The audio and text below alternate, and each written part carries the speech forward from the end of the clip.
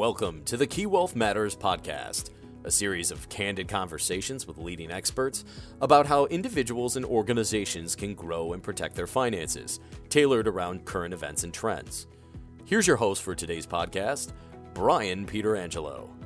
Welcome to the Key Wealth Matters weekly podcast, where we casually ramble on about important topics, including the markets, the economy, human ingenuity, and almost anything under the sun, giving you the keys to unlock the mysteries of the markets and investing.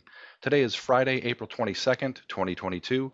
I'm Brian Pietrangelo, and with me today, I'd like to introduce our dynamic duo of investing experts. Not only are they willing to share their insights with us, but they're also down-to-earth individuals. George Matteo, our Chief Investment Officer, and Rajiv Sharma, Head of Fixed Income. As a reminder, a lot of great content is available on key.com/wealth insights, including updates from our Wealth Institute on many different subjects, and especially our Key Questions article series addressing a relevant topic for investors each Wednesday. So it's been an interesting week, so let's start with a couple recap. The market is relatively flat for the week through Thursday. Housing continues to grow, at least for this month, in spite of what we see as rising mortgage rates. Initial unemployment claims continue to stay low, which is great. And then all eyes and ears seem to be on the Fed and what's going on in the general overall market. So George, what are your thoughts and what are your perspectives? Well, Brian, thanks for that setup. I think you're absolutely right that the Fed really is the main event for sure. And if we take our readers and listeners back to maybe as late as the fall of last year, there were some nascent signs of inflation for sure. I think at the time, the Fed was saying that there are some causes for concerns, but they felt at the time, if I went back and looked at some of the transcripts, that they said, quote unquote, a tighter monetary policy would be a harmful mistake. So that was kind of summer, maybe late August, early September. Of course, then they famously pivoted in November and started adopting this more hawkish tone. But the rhetoric, as you mentioned, Brian, has really been considerably hawkish, meaning that they're more aggressive with respect to raising interest rates, taking away liquidity. And now they've kind of signaled that they're going to be doing whatever it takes, frankly, to really try and harness inflation. So we saw that pivot in November. That was really interesting in the sense that it took place around the same time that the Omicron virus was starting to spread. More recently, again in January, on the heels of the Ukraine situation, the Fed was also suggesting that irrespective of what happens in Ukraine, almost in absence of maybe some short-term price spikes with the commodities, which we saw, again, the Fed was really standing pat and ready to do more. And that rhetoric has continued. So they've done a little bit so far, but they've said a lot more. And the rhetoric has become increasingly hawkish. Even just this week, I think now the word that people are using is expeditious, meaning that they have to move quickly to try and aggressively combat inflation. And even this past Thursday, just yesterday, this call has been recorded on Friday, but just yesterday, the Fed chair was saying that I think we're going to have to front load interest rates, meaning they're going to do more quickly quicker than they normally would. So the Fed has done a lot of talking, and they've started to suggest that they're going to be moving more quickly to really try and front load the tightening cycle here. Okay, George, that's a great point. And so might be helpful for our listeners to understand. We talk a lot, and some of the press talks a lot about a hard landing versus a soft landing. And what do we think is a soft landing? And maybe you can explain how we think it's actually very challenging for the Fed to achieve a soft landing. It is, Brian, and I think we wrote a key question article about this a couple of weeks ago. If people want to go back and look in the library and find that.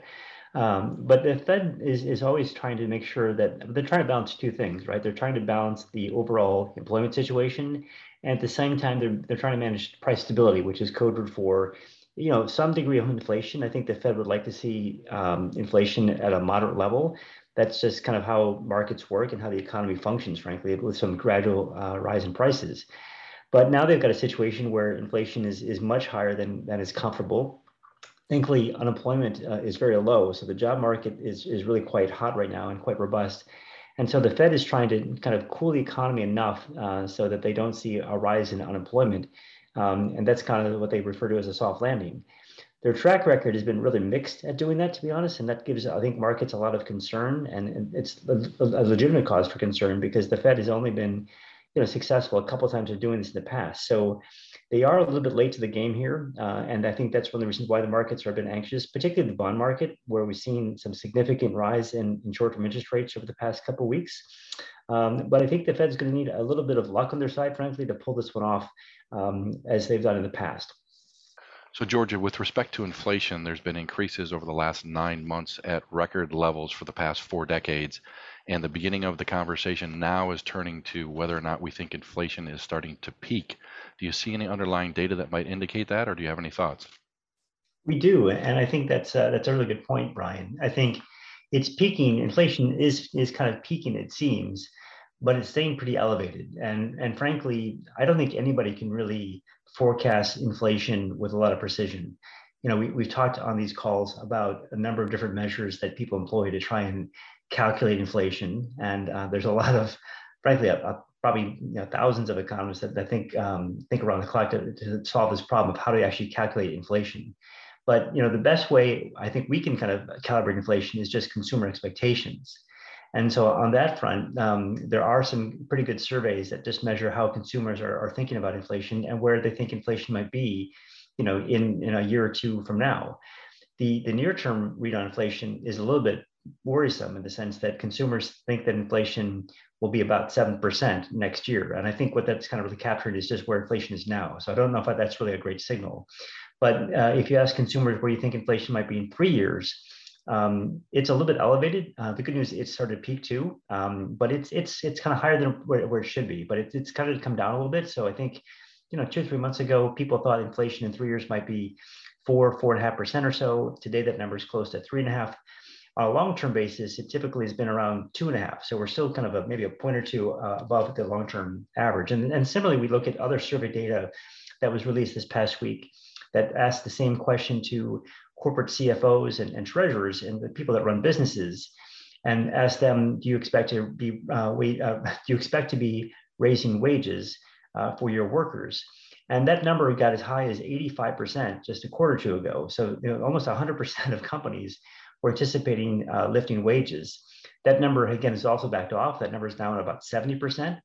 A few years ago, rather, it was kind of in the 50% range. So again, we've kind of come down a little bit, but a lot of these numbers are staying somewhat elevated. So I guess in our view, it's probably true that inflation is peaking, and we've seen some evidence of that, somewhat anecdotally, and sometimes a little bit in the numbers in terms of supply chains, freight rates, used car prices, and so forth. But at the same time, even if inflation is peaking, it's going to likely remain elevated for a while, given some of these things are just powerful tailwinds that kind of have some persistence to them, meaning that there's likely to be wages going up for a while. The housing market is still quite strong, irrespective of interest rates, as you mentioned.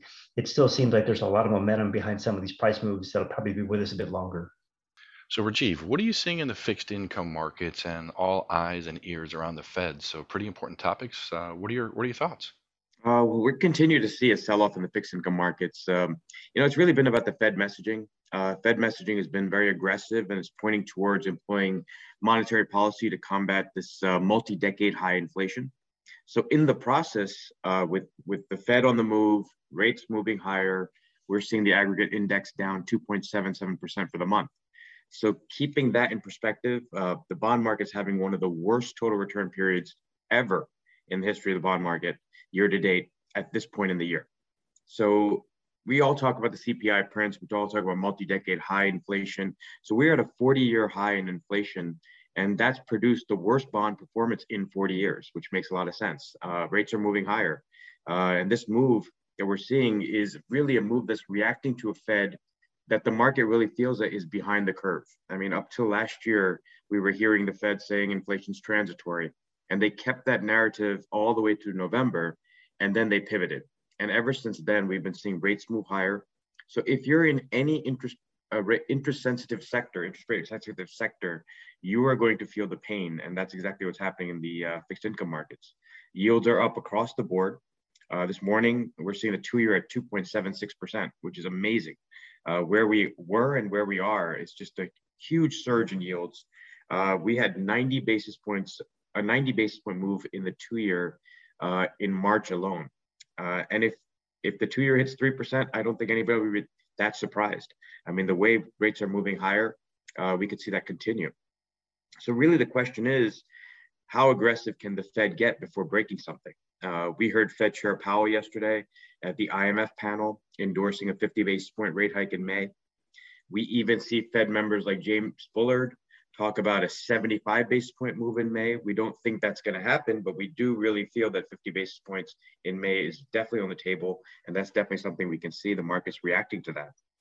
If we look at the Fed funds futures market, the expectation is that Fed will raise rates 9 times by the end of 2022. So just a few months ago, that number was 4. So really people have moved their estimates for how far the Fed will go. And that's had an impact on the fixed income markets. That had an impact on all yields across the yield curve. There's currently a 90% probability of a 50 basis point hike in May. And there's a 90% chance of another 50 basis point rate hike in the June FOMC meeting. So right now, there's about maybe a 50% chance of a third consecutive 50 basis point hike in the July meeting. So there you have, those are your 7 rate hikes right into July. So really, what would stop the Fed from continuing its move to raise rates higher? We would have to really see some data points in inflation that show that inflation is actually slowing down. But to be honest, I think if we see an inflation print at 5%, that's not really something the Fed's going to feel like is good enough.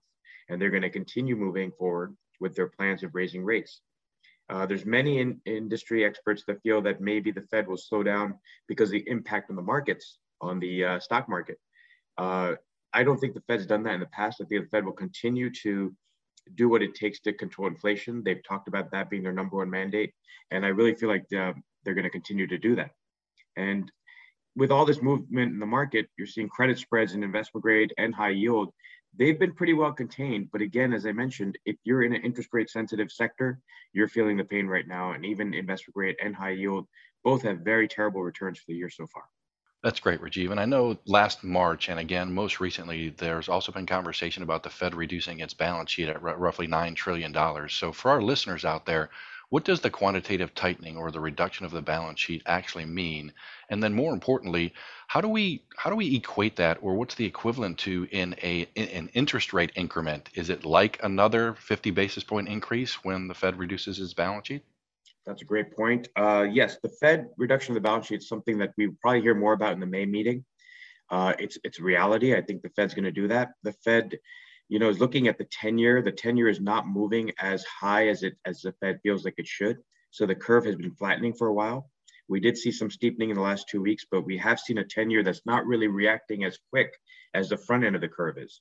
And so when you see a yield curve that's very flat, it points towards an inversion, which we already saw a couple of weeks ago, that there was an inversion for 2 days, 2s, 10s. So I think the Fed's really looking at the 10-year right now. And by doing quantitative tightening, which is a reduction of the Fed balance sheet, as you mentioned, $9 trillion, if they start to reduce the balance sheet and they give us some real concrete plan on doing that, and we expect some more ideas about what that plan is going to be in the May meeting, you could see the 10-year start to start moving higher. And if the 10-year starts moving higher, then you'll see a steeper curve again, which is something the Fed does want to see. If you look at what a quantitative tightening, the impact of a quantitative tightening is, the market really looks at that as a 25 basis point rate hike. So that's another rate hike that will be the impact of the market. So George, today being Earth Day might be a good opportunity to share your thoughts with ESG investing and what we see going on with corporations and elsewhere in the world. And again, environmental, social, and governance investing from an ESG perspective on the acronym. What are your thoughts on ESG, George? Yeah, I think ESG is really here to stay. There's a lot of momentum behind it. Companies are taking it very seriously, and shareholders are responding in kind, meaning that they really are rewarding those companies that are ESG friendly, ESG sensitive, and really have adopted some strong ESG principles in the way they run their corporations and businesses. It's interesting also, Brian, that Europe has been really at the forefront of a lot of this movement for quite some time, and they're frankly ahead of the United States in that regard. And maybe pivoting a little bit, I think it's also worth noting that this weekend, perhaps by the time that many people listen to this podcast, will know the outcome of this, but this weekend, there's some critical elections taking place, one of which most notably is in France, where we have kind of the rematch, if you will, between Macron and Le Pen, who actually was kind of the front runner last time, in the sense that we had an election 5 years or so ago. Macron ran away with that election. I think he won the vote by 67%, which was a pretty wide margin of victory. Today, however, I think the polls, last time I looked, were pretty close. So I think he's got maybe about a 4 or 5 point lead. So he's still likely to be reelected, but the margin has really shrunken considerably. And I think that's important because as we think about where we are as a country going into the primary season, I think the election narrative will start becoming more of a force. It's also interesting to see how this plays out in France with respect to what happens in Ukraine, in the sense that there's been a lot of unity, frankly, that's been quite positive around Europe and other countries around the world, frankly, really joining forces to really try and combat the situation in Ukraine. And I think there's likely to be some maybe walking back of that if Le Pen is elected.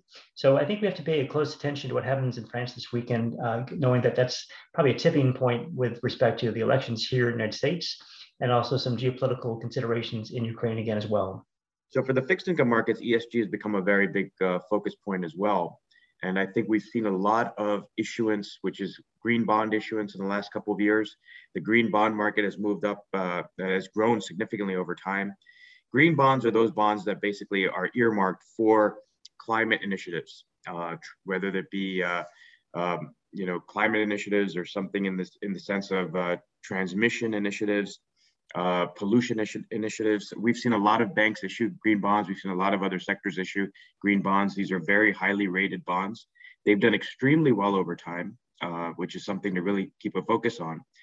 The other thing I would mention is that ESG and fixed income, it doesn't have to just be at the issuer level. Many investors that look at ESG and fixed income, they're looking at bonds that are specifically earmarked for ESG initiatives. So we're seeing that market grow as well. So there's two ways to look at it in fixed income. Many investors say, okay, if the parent level is an issuer that has a very high ESG score, then that's great. That's something good.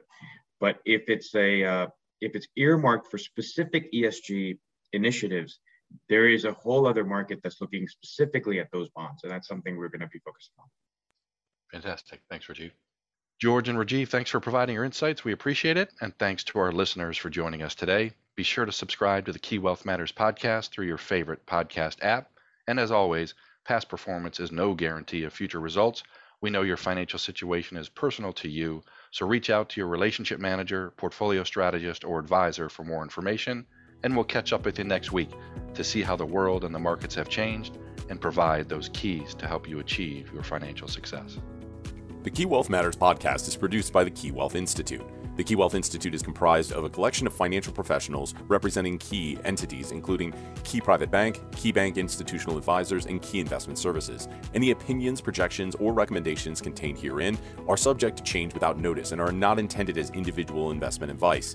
This material is presented for informational purposes only and should not be construed as individual tax or financial advice.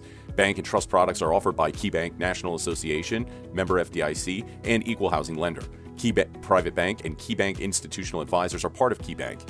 Investment products, brokerage, and investment advisory services are offered through Key Investment Services, LLC, or KISS, member FINRA, SIPC, and SEC registered investment advisor. Insurance products are offered through Key Corp Insurance Agency USA, or KIA.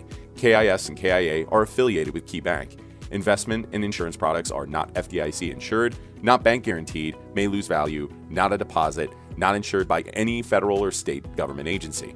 KeyBank and its affiliates do not provide tax or legal advice. Individuals should consult their personal tax advisor before making any tax-related investment decisions. This content is copyrighted by KeyCorp 2021.